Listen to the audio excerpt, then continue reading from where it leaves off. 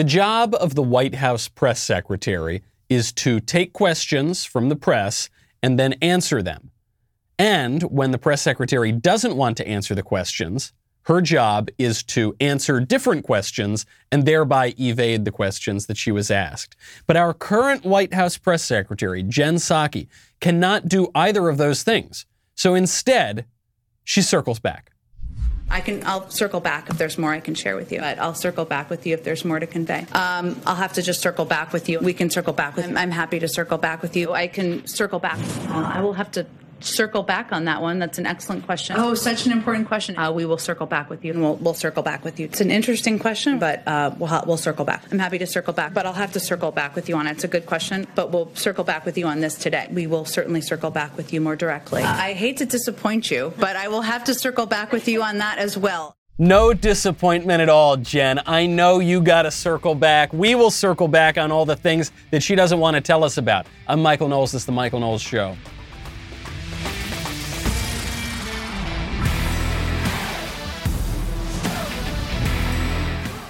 Welcome back to the show. My favorite comment from yesterday is from BPOW246, who says, I keep forgetting that Joe Biden won a fair election and is now president. Fortunately, YouTube is here every day underneath the Michael Knowles Show to remind me. They do. I didn't even realize they did this, but underneath my shows, it'll say very often, Joe Biden won the election and it was fair and don't question anything about the election. You just think, that's the sign of a really confident ruling class. The ruling class is so confident that the election is totally fair and square and nobody has any questions about it that they need to tell us every single day, every place that they possibly can.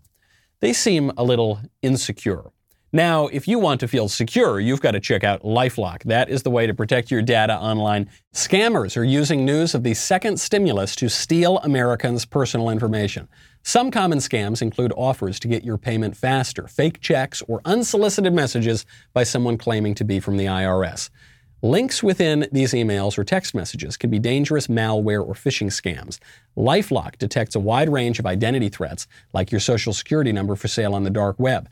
If they detect your information has potentially been compromised, they will send you an alert. And you have access to a dedicated restoration specialist if you become a victim.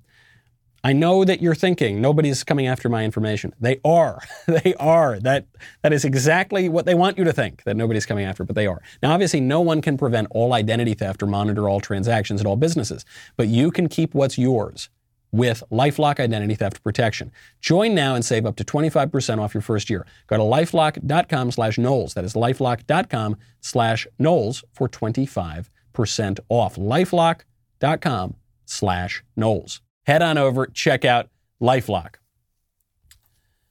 Conservatives have been having some fun at Jen Psaki's expense because of the incessant promises to circle back. And just in my own experience, maybe if you've heard this phrase, there are similar phrases that people just throw out and that say, oh, we're going to follow up. Hey, we're going to follow up and we're going to circle back and synergy and I don't know, all this kind of jargon that millennials use. The thing about circling back is nobody ever circles back. They only say that because they don't have the answer and then they leave the meeting or whatever and that's it. And hopefully they never have to answer it again. So we were all making fun of Jen Psaki for this on the internet. Apparently she took note because now she finally did decide to circle back.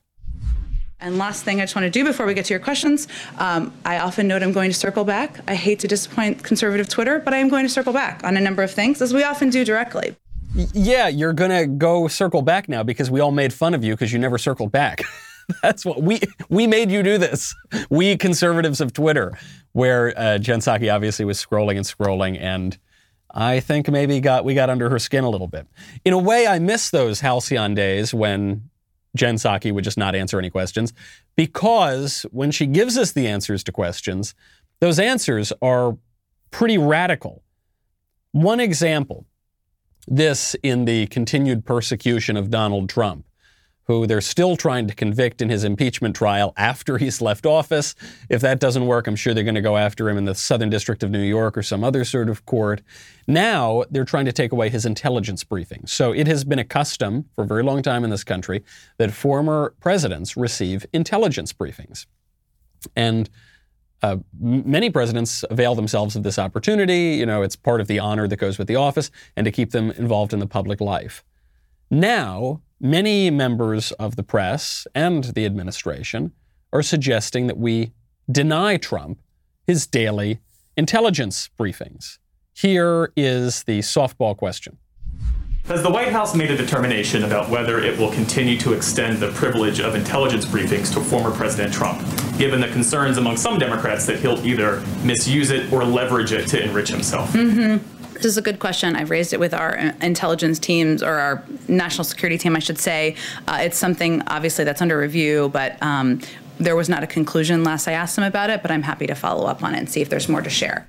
Just think about how much of a sort of Democrat propaganda that reporter was able to cram into that one question. Yes, Jen, do you know, is the White House going to extend the privilege, not the tradition, not the right, the privilege of intelligence briefings to Trump, given that, you know, some Democrats, namely me, worry that he could use this to undermine the administration, enrich himself, or collude with Russia, or collude, I don't know, whatever nonsense. And she says, wow, yeah, what a great question. Oh my goodness. Wow, so smart. We're looking at that. We're looking into it. We're circling back everywhere. My reaction, first reaction to this is, are the press and the members of this administration, are they trying to deny Trump his intelligence briefings because they think he's totally not popular at all and he definitely lost that election, you know, without any sort of irregularities whatsoever? And is that why they're, seems to me they're pretty afraid of the guy. It seems to me they think he might still be sort of popular. Seems to me they think that their grasp on power is a little tenuous. But then beyond that, which, you know, we're seeing that all the time and all the constant signs from the administration, no questions with the election, you know, all over big tech you see this. The Capitol, I think, is still under guard all over the place with a giant wall. You can't possibly get in there now. Beyond that, do you think Donald Trump is an intelligence risk? Donald Trump discovered many problems in the intelligence community. He discovered that the intelligence community was illegally spying on the political opponents of the dominant regime. He discovered that there was massive abuse from Obama-Biden associates through the FISA process. He discovered that there were all sorts of problems with the IC. A lot of people got fired because of it. But do you think Trump himself is, I guess if you believe that Trump is colluding with the Russians or something, then you think he's a security risk. We had a multi-year Mueller investigation. You remember that? Remember that saga? It's Mueller time. And they concluded that there was no collusion with the Russians whatsoever. However, there is some collusion with the Russians from the new administration. Namely, there's a photo of Jen Psaki herself standing with John Kerry, standing with some Russian dude, wearing a giant Russian hat with a hammer and sickle on it. I'm not joking. She's got the symbol of the Communist Party on her hat. She's wearing it. This was apparently a gift from the Russian delegation, and Jen Psaki foolishly put it on her head and took a picture. Do you think that the Russians didn't realize this would be very embarrassing for the Americans to have this official wearing a communist hammer and sickle hat? But they did it anyway. Ha, that's how we'll reset our relationship. If anybody in this situation is the security risk, one guy, Donald Trump, the one who hugs and kisses the American flag, one lady, the person wearing a hammer and sickle on her head in Russia. Got to tell you, I don't think it's Donald Trump. The other things she's saying, just as radical, perhaps more radical. Jen was asked about President Trump, his Twitter account, and the question of big tech censorship more broadly. As you know, President Trump has been barred from a lot of social media sites. Just curious whether you think his absence has made your job any easier or the White House's job any easier as it kind of goes forward on these COVID negotiations. In what way? He created a lot of noise, right? He would have certain gravitational pull with Republicans who may be more inclined to take a harder position. Wonder if that's been anything that you guys have thought about or kind of considered. This may be hard to believe. We don't spend a lot of time talking about or thinking about President Trump here. Former President Trump, to be very clear. Haha, she did it too. She did that same thing that Joe Biden did, where Joe Biden just the other day was saying, well, I was talking to the president. I mean the former President Trump. The Freudian slip is where you say one thing, but you mean your mother. Jen Psaki just did the same thing. My broader take on the question, though, is goodness gracious, White House press corps, get a room. Get a room. Hey, Jen. Oh, yes, Johnny. Isn't it awesome that Trump's off Twitter? Well, Johnny, you'll have to be more specific. What's awesome about it? Well, he's bad, and he's orange and bad. Wow, great question, but I don't even think about him. Ha, ha, ha, giggle, giggle. She goes on, though, to actually address the substance of this question, and I don't think we're going to like it. I think that's a question that's probably more appropriate for Republican members who are looking for ways to support a bipartisan package and whether that gives them space. But I can't say we miss him on Twitter. Does President Biden support the continuing ban of President Trump on their sites? I think that's a decision made by Twitter. We've certainly spoken to, and he's spoken to, the need for social media platforms to continue to take steps to reduce hate speech. But we don't have more for you on it than that. The question was, does Joe Biden think that his predecessor should be deplatformed, kicked off of social media? Her answer was, that is a decision that Facebook and Twitter made. Which is true, but the question was, what is your boss's opinion on that? What is your boss's opinion on the handful of Silicon Valley oligarch billionaires who have the power to censor the then sitting, duly elected president of the United States? Don't you think that might be an issue that the current sitting president of the United States might be able to weigh in on? But she doesn't want to answer it because, of course, Biden does support Trump's continued deplatforming. Because they're never going to deplatform Biden. They're never going to deplatform Democrats. They're going to deplatform Republican presidents. And she goes on, she actually underscores this, right? She says, Joe Biden, he's talked about how we need vigorous hate speech policies. And I know conservatives react to this phrase, hate speech, kind of a knee-jerk reaction because we know what the left means by that. What they mean is generally ridiculous. But I do think conservatives need to rethink how we're talking about cancel culture, how we're talking about deplatforming, how we're talking about censorship, and how we're talking about free speech. Because I think we're actually getting this topic wrong, and the fact that we are getting it wrong is what is allowing the left to just run absolute roughshod over us and claim that every single thing they don't like at all, up to and including, Christian doctrine, sort of broad points about the moral order, that is all hate speech. You're not allowed to say it. And we don't want to listen to that. When we do listen, though, we should be using Raycon. Raycon, oh my goodness gracious, what a superior product. These days, it feels like we are always looking at a screen. Now, I think more than ever. Whether you're an avid news watcher, maybe you're in serious need of a distraction from the news, unplugging yourself is easier said than done. One of the best ways to rest your eyes and still get the content that you're itching for is by putting in Raycon wireless earbuds and listening to something great. Maybe you're catching up on your favorite podcast. I don't know. Maybe you're binging an audiobook. Maybe you're powering through your workout with a pumped up playlist. A pair of Raycons in your ears can make all the difference. Raycon's now offering 15% off all their products for my listeners.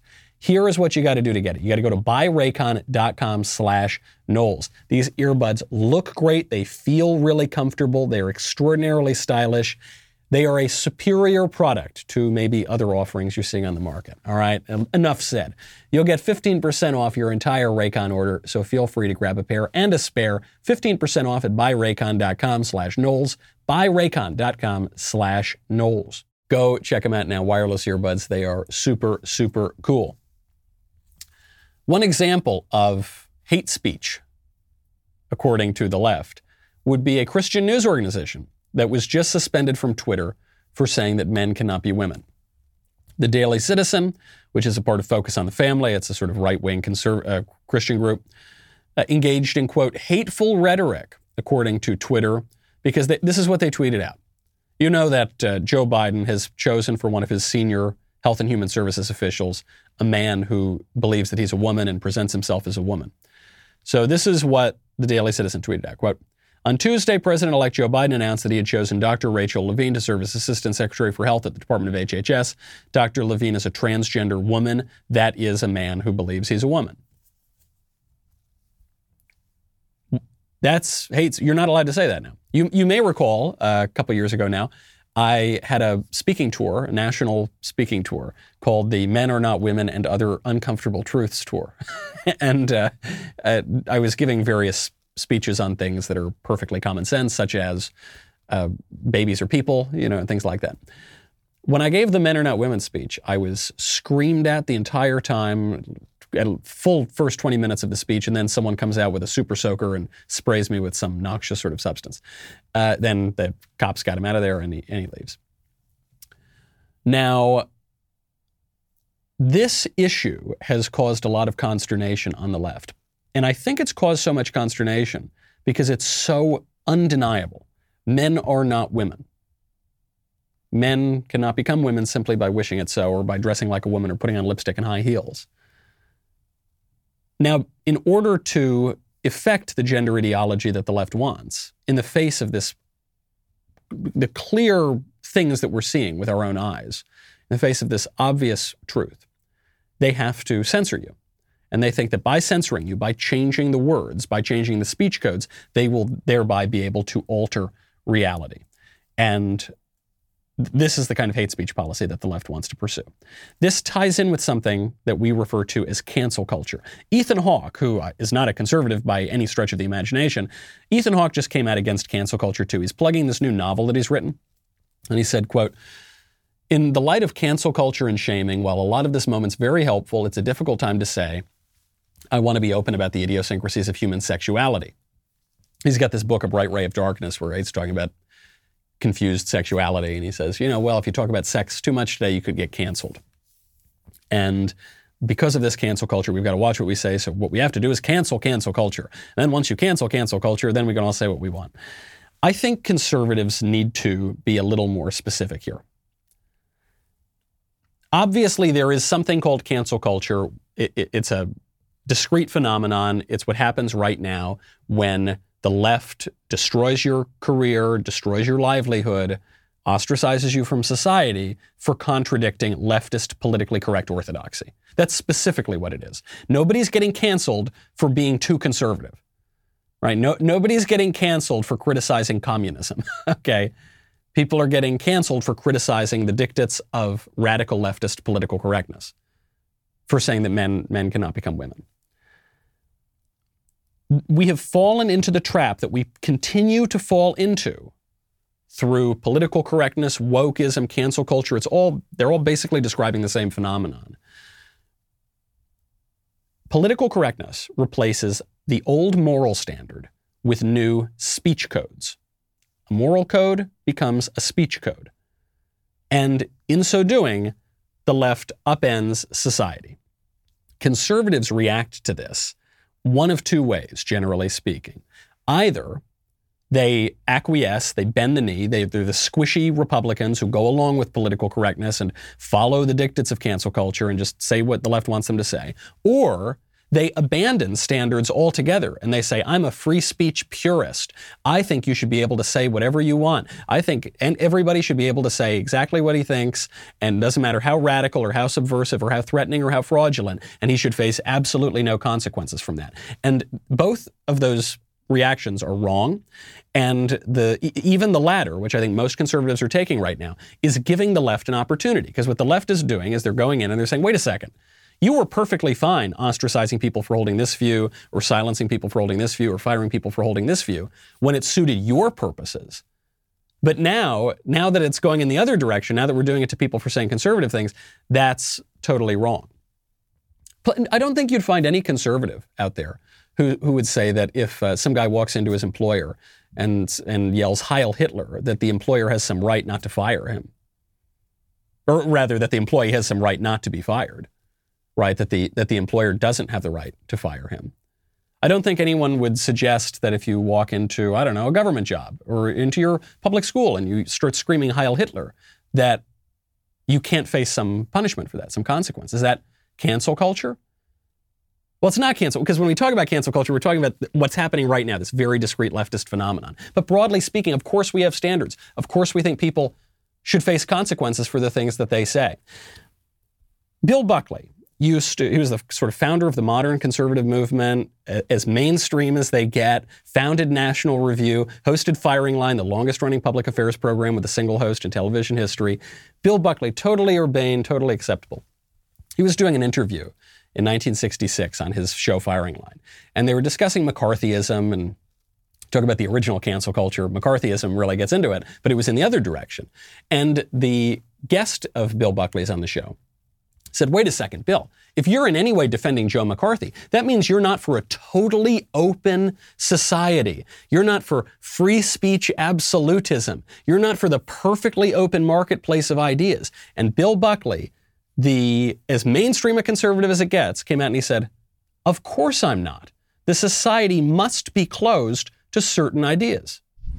Because as I read you, listen to you, speak with you, the open society is an urgently necessary aspect of all that we both value. I don't agree, no. I don't want the society to be open to certain ideas. I am an epistemological optimist, as the unfortunate word they use, to describe people who believe that by reason you can make certain exclusions, and those exclusions don't have to be reconsidered. I don't feel any obligation to protect the liberties of a Nazi or of a communist, or, as for that matter, anybody who seeks class legislation or genocidal warfare between people. So I want it to be closed, at least to that extent. Of course. And by the way, every society has been closed to some extent because societies are finite things, because language is a finite thing. If I call a man, if we all agree the man is a man, then the man cannot be a woman. If the man can be a woman, then we are talking about totally different things. We use words in society to communicate to one another, so that we use these symbols of words to refer to real things. But if the words that we're using cannot be known what they refer to, if it cannot be known what we mean by a certain word, then we can't communicate with one another and we can't have a society. And this is true at the very basic level of what words mean, and it's true at a higher level of what we all believe, what binds us together, what we're all doing here as a country. We have to share certain things. This is why we've had broad prohibitions against seditious speech, against subversion from the very beginning of the country. And it's taken different forms over the years, but we've always had it. Is it because our founding fathers were authoritarian, fascist, No, it's because they understand that all speech regimes have to be somewhat constrained because this is a finite world. So, what does that mean for us? It means we need to be, I think, more honest with the left. We are not saying that we have no standards whatsoever and we can all say whatever we want and we'll descend into meaningless cacophony, all in the name of free speech, which ironically, of course, if we're just spouting nonsense and words have no meaning, it's the opposite of free speech, right? We've totally undermined free speech. We need to be more honest with the left and with ourselves and say, no, we stand for certain things. It's not merely enough to stand for free speech. We have to stand for something to say. This gets back to something we were talking about yesterday with Ryan Anderson over at the Ethics and Public Policy Center. It's not enough to say we stand for religious liberty. Sure, religious liberty is a great thing. Free speech is a great thing. We also have to say we stand for what we believe. What do we believe? What are we doing here as a country? Where are the boundaries, the inevitable boundaries of society? Where are they going to be? Is it going to be on wokeism and gender radicalism and pumping kids full of hormones to convince little boys they're little girls, and that's going to be the acceptable realm of speech? Or is it going to be in the other direction? Little boys can't become little girls, and we're not going to confuse them, and we're going to love our country. We're not going to burn our flag. We're going to have a more traditional moral order. Which one? They're mutually exclusive. We can't have a society that simultaneously holds all of those ideas. It requires courage to come out and say what we actually believe. Requires courage and conviction. Buckley said this very well in God and Man at Yale. Buckley pointed out something that we all used to know to be true. Skepticism has utility only when it leads to conviction. What is our conviction. What is our conviction? Speaking of convictions, Ben is going to be talking about the impeachment trial and whether or not Trump is going to be convicted on his show. So be sure to stay tuned for that. And, earlier this month, we released our first film, Run, Hide, Fight, exclusively for Daily Wire members. The audience loved it. I loved it. I loved watching it. We got to do a premiere here with the director and the producer. It was a lot of fun. The critics, they did not love it. This was a politically incorrect film. Wasn't agitprop, wasn't conservative propaganda, just wasn't woke. So they hated it. They didn't want it to get distribution, so we distributed it. You can get it at dailywire.com, on our mobile app, or on our streaming apps, Apple TV, Roku. If you're not a Daily Wire member yet, use promo code RHF to get 25% off. That is RHF for 25% off. We'll be right back with a lot more.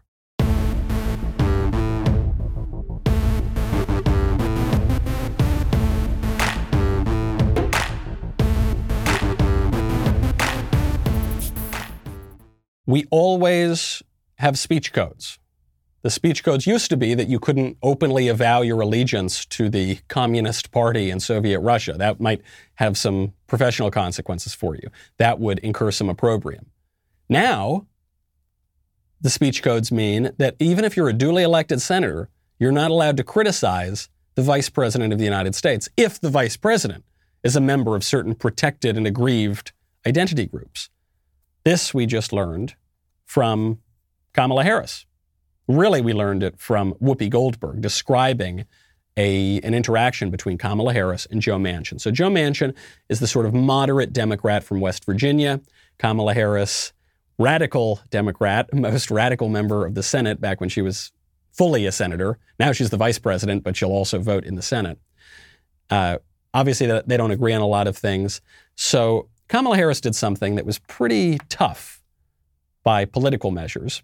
They're trying to work out this new stimulus deal, and Kamala Harris went down to go on local television in West Virginia and Arizona, two states where the Democrats are a little bit more conservative, to go circumvent those slightly more conservative Democratic senators and try to convince the voters in those states themselves and put pressure on those senators to go vote for the Biden-Harris plan without even talking to people like Sinema in Arizona or Joe Manchin in West Virginia. So Joe Manchin was very upset about this, and he expressed his displeasure on TV. I saw it. I couldn't believe it. No one called me. We're going to try to find a bipartisan pathway for it. I think we need to, but we need to work together. That's not a way of working together, what was done. Fair enough. It's not like he was out there throwing bombs, but he came out and he said, this was really unprofessional, uncalled for. Pick up the phone, let me know what's going on. Don't go behind my back to try to turn my voters against me. Whoopi Goldberg was very offended, not by what Kamala Harris did, but by what Joe Manchin did. Okay, so let me just point this out. Joe, she is the vice president. She does not work for you. She doesn't need your permission to go do this. And when you talk like that, it sounds a little bigoted, like you think you have the right to tell her when she can and cannot come someplace. So Republicans are offering less than a third of what President Biden requested, less money for emergency employment benefits, smaller checks for individuals. So why would she need to come to you first, or would come to him first, Sonny, when she knows what she's supposed to be talking about? This is such a cheap and lazy political shot. When I'm considering all of the sort of left-wing commentators out there, Whoopi Goldberg is one of my favorites. I don't consider her the worst of the worst. To me, this just seems like she was hastily putting her show notes together and didn't want to take 2 seconds to formulate an interesting and serious thought about it, so she just plays the race card. But it's really, really pathetic. Because what she's saying is, Kamala Harris, she doesn't work for Joe Manchin. Well, first of all, Kamala Harris is the vice president, right? So she's not the president. Vice president, not one of the most important spots in the federal government. In this administration, she'll be fairly important because she'll be casting the tie-breaking vote. But the tie-breaking vote means she's got to work with senators, right? So her job is to work with the senators to get consensus and pass legislation. She especially needs to work with members of her own party, the Democrats. One way to really undermine all of that is to go behind their backs and apply a lot of pressure to them in their own states without even giving them a heads up. Forget calling them first, without even giving them a heads up. And Joe Manchin expressing his displeasure. Do you think he's displeased because Kamala Harris is black? Do you think he's displeased because Kamala Harris is a woman? No, I think he's displeased because she behaved in a very disrespectful and unprofessional way, and they're supposed to work together for the entire administration. Does Whoopi even believe that this is about race or sex or something like that? I don't think so. I think it's just so easy. That is the reflex now because, speaking of standards, our new national standard is this kind of bizarre racial and sexual caste system whereby you can just throw every sort of complex issue or any kind of grievance onto those matters. It reminds me of when David Webb, the political commentator, he had this woman on. She was a black left-wing woman, and they were debating some issue, and it was a radio show. So she says, well, David, you only think that because of your white privilege. And David starts laughing. He said, you know, if you knew me, lady, I don't think you'd make that claim. She goes, no, it's because of your white privilege. For those who don't know David Webb is black. He is not a white guy. He does not, I don't know him terribly well, but I've spent some time with the guy. I've never seen any evidence of white privilege, dripping out of the man. So she just said this to him because it's just a reflex. It's easy. Sure, throw it off. That's what Whoopi was doing here. And it's really, really dangerous for society to be engaging in those sorts of things. It's so unreasoned. It's so degraded. Speaking of degradation and a lack of reason and the new standards, PETA is giving us an even more radical set of standards. PETA is very concerned about speciesism. This was a story from last week. We didn't have time to get to it, but I think it actually fits in better with what we're talking about this week. So PETA writes, quote, words can create a more inclusive world or perpetuate oppression. Calling someone an animal as an insult reinforces the myth that humans are superior to animals and justified in violating them. Stand up for justice by rejecting supremacist language. All gobbledygook, but it gets even crazier. In the image that PETA attaches to this, they say using animals as insults perpetuates speciesism. Species, it's the new racism, I guess, or the new sexism or whatever. Instead of chicken, say coward. Instead of rat, say snitch. Instead of snake, say jerk. Instead of pig, say repulsive. Instead of sloth, say lazy. Because otherwise the sloth's feelings will be hurt, and that's no good for anybody. Most people have been talking about this and making fun of it as just a kind of ridiculous example of the extremes of the left. There is something deeper here that I think undergirds a far more mainstream cut of the left. They want us to fight against speciesism because it reinforces the myth that humans are superior to animals. And this is sort of supremacist. So to briefly try to understand what all of that nonsense means, their argument is this hyper-egalitarian argument that we can't be supremacists. Not just every person has to be equal to every person, but and not just equal as a matter of sort of natural rights or spiritual equality before God, but equality of outcome, equality of property, equality of condition. But it's not just among people, it's among animals too. That any kind of natural hierarchy, the difference between me and a cockroach, and between the angels and me, right? Any kind of natural hierarchy is wrong. It's illegitimate. It's supremacist. Okay. Obviously, that's crazy, but you start with a crazy premise, you get to crazy places. We therefore, because we're just the same as animals, right? We're no different than animals. We need to use all of these kinds of words. And we need to change the meanings of words more broadly. It's kind of the politically correct project. Speech is what distinguishes human beings from other animals. Aristotle wrote about this many, many years ago. Speech is our distinguishing characteristic. Other animals can grunt and they can make certain sounds and they can communicate even sort of in very, very basic ways that are proper to their nature. But only human beings have speech. And because we have speech, we can persuade one another, and we are the political animal. We can discuss how to live together and debate and have civilization. Great. When you rob words of their meaning, when you utterly pervert words, when you try to use the distortion of words to rewrite reality, you rob human beings of our humanity. You do exactly what PETA is trying to do. You lower us to the level of animals, of brutes, which is what has happened to our politics. You'll notice our politics has become far less reasoned, far less sophisticated over the past couple of decades. If you look at, the classic example is, look at the Lincoln-Douglas debates.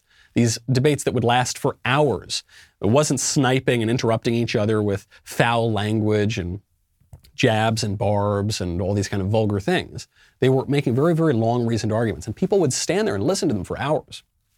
Now, if you watch the most recent presidential debates, you'll see how degraded it's become. That's because our language has become very degraded too. Our attention span, our ability to reason has become very degraded. As that happens, our Republican form of government starts to crack, starts to break. As I said, we're sort of coming apart at the seams. Now politics becomes less the matter of reasoned groups debating one another, and it becomes the matter of brute interest. We no longer have high-flying oratory. We have grunts and shouts and screams and ultimately political violence in the streets, like animals. PETA is not just making some flippant, sort of silly, radical comment. They are prophesying what is happening right now, which is that we are lowering ourselves to the level of animals. We are giving the left exactly what they want. And society does not seem the better for it, at least from my vantage. Now, there is at least one area of disagreement between a leftist interest group and the liberal establishment. Namely, the liberal establishment wants us to eat bugs. They do. They do. Don't doubt me on this. I'm not being hyperbolic. Obviously, I think PETA would take some issue with this, with eating bugs. But the liberal, sort of mainstream, neoliberal, globalized left has been trying to get us to eat bugs for many years. The Economist just ran a headline on this.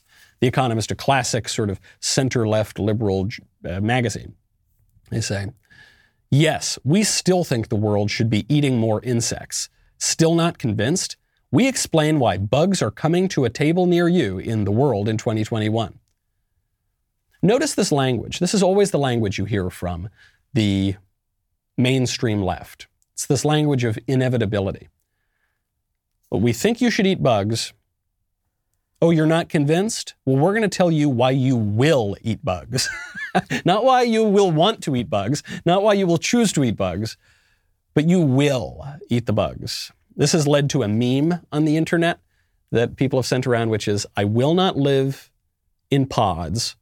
I will not eat the bugs, and I will not consume. I will, this kind of caricature of neoliberal modern society, whereby we're all locked in our tiny little apartments and we can't really go outside, and we're supposed to just work from home, and we can get everything delivered to us, and we probably don't even own our apartments. We're just probably renting them. And we're not going to eat, really inefficient, sort of fancy, nice meals. We're going to eat the most utilitarian, efficient way to get nutrients, and that's going to be good. It'll be good for the environment. It'll be good for society. We're going to eat the bugs, and we're going to consume whatever mass-produced products through globalized trade are given to us, because it'll be cheap. And that's progress, and that's modernity. It doesn't sound like the sort of future that I want to live in, does it? When people today, when all the advanced modern people talk about, in the Dark Ages, people they had this horrible life. Oh, in the Middle Ages and in antiquity, it was so terrible. You mean antiquity with the Roman Empire? You mean the Middle Ages of the height of Christendom, the height of Western art and architecture, where we were building beautiful Gothic cathedrals instead of hideous modern architectural blights on our landscape? They're so ugly and disgusting. You mean that? You mean the antiquity and Middle Ages, where there was a cultivated sense of taste rather than eating the bugs? Rather than this kind of sterilized modern culture. I'm not engaging in nostalgia, by the way. Nostalgia, they say, is history after a few drinks. I'm not saying everything was better in the past and nothing's better in the present. There have been many great changes that have happened in modernity. You know, more people are fed. They're sort of better fed, even forgetting the bugs for a second. There's certain things that are nice about modernity. But overall, I don't think it's this perfect, wonderful era that's uniformly better than the past. In many ways, it's much, much worse than the past. Now, a lot of people are saying, in response to the Economist article and these many protestations that we're all going to eat bugs, a lot of people are saying, I won't eat the bugs. I'll never eat the bugs. Let me ask you something. If they can make you wear a mask or two masks wherever you go in society, always like you're some sort of bandito or you're wearing a full burqa, if they can lock us up in our pods for months and months and months at a time and not let us go out and not let us socialize and cancel Thanksgiving and cancel Christmas and sort of cancel Election Day by totally upending our electoral system in the weeks and months before the election through, in some cases, explicitly unconstitutional measures, you really think they won't make you eat the bugs?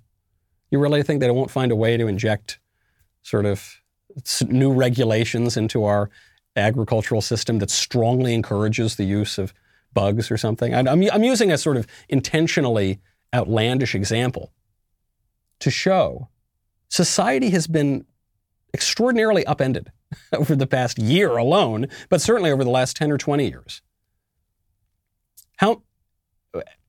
How would you ever conclude that it's just going to stop?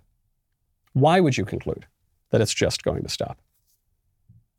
There is hope for reopening society. At least we're told this by the geniuses at the CDC. After almost a year of school closures and social closures, the CDC is coming out in a paper that was just recently published saying that schools operating in-person learning with appropriate antiviral precautions have seen only, quote, scant transmission of the virus, according to a number of studies conducted in districts across the country. So all these teacher unions, these lazy, overpaid teacher unions in Chicago and elsewhere, who don't want to go back to work, the great heroes don't want to go back to work, there's no evidence for that. That's not based by the science. Finally, the scientists are telling us, good, we can sort of restart society.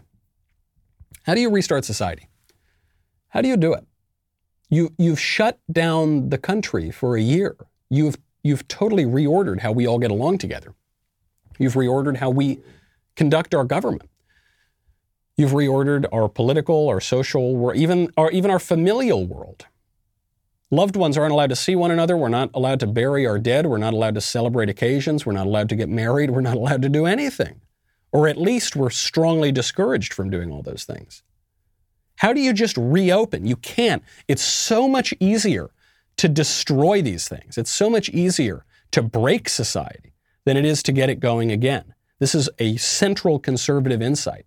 Very easy to destroy, very difficult to build. And cynical politicians have spent the last year, really in a broader sense, they've spent the last 100 years, but in a very, very tangible way, they've spent the last year destroying society.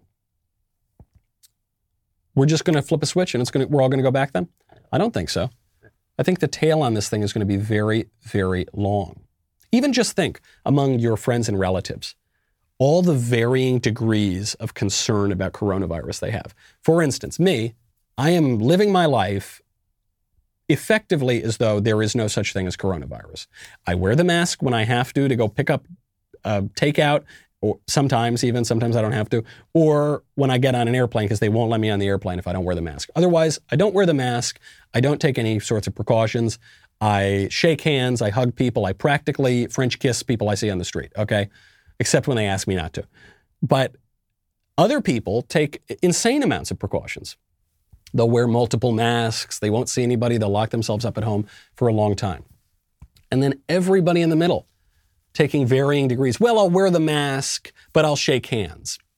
Well, I'll wear 2 masks and I won't touch anybody, but I'll go out and I'll touch this person and I'm in this cluster with people, and it's so awkward because in the casual social interactions that we have, everything is now politicized. Anything you do, if you go to shake a hand, if you go to say hello without a mask on, if you go to hug somebody, if you even go to see somebody, you are making a political statement. This has been another tactic of political correctness for about 100 years. It became clearest during 1970s, 1980s, especially through the second wave feminists who said that the personal is the political, that every kind of personal interaction has a political connotation to it.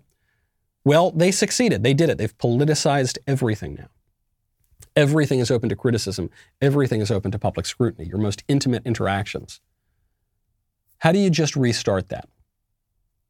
I don't really see how you can. Joy Behar over at The View, this is a really View-heavy show today.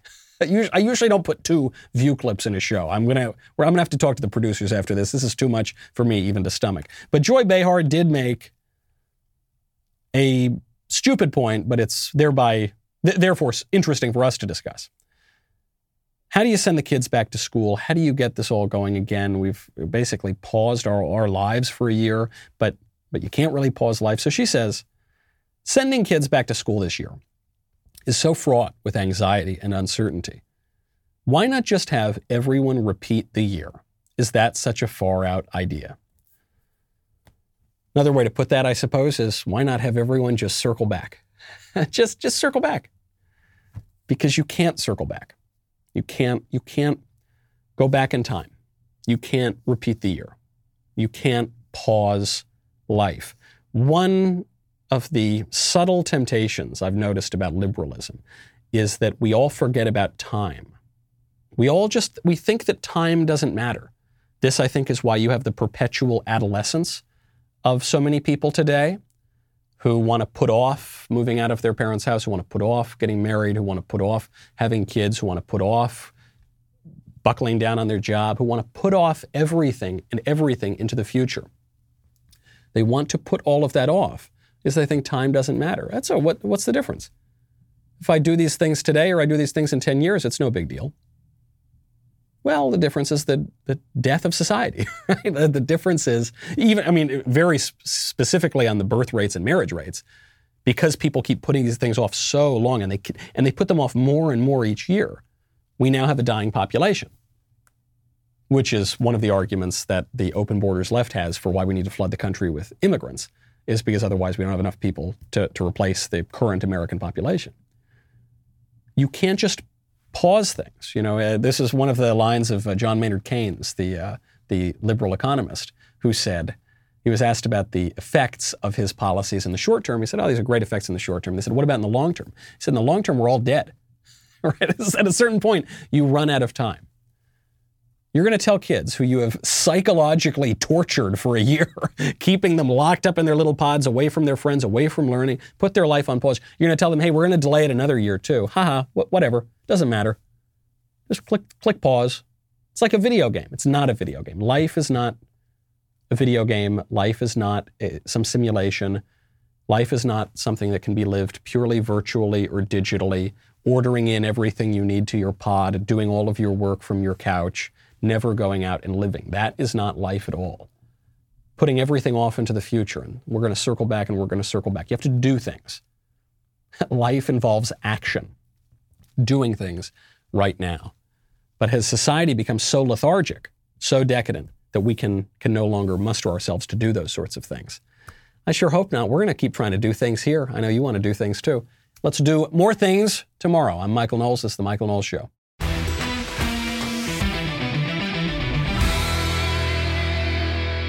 If you enjoyed this episode, don't forget to subscribe.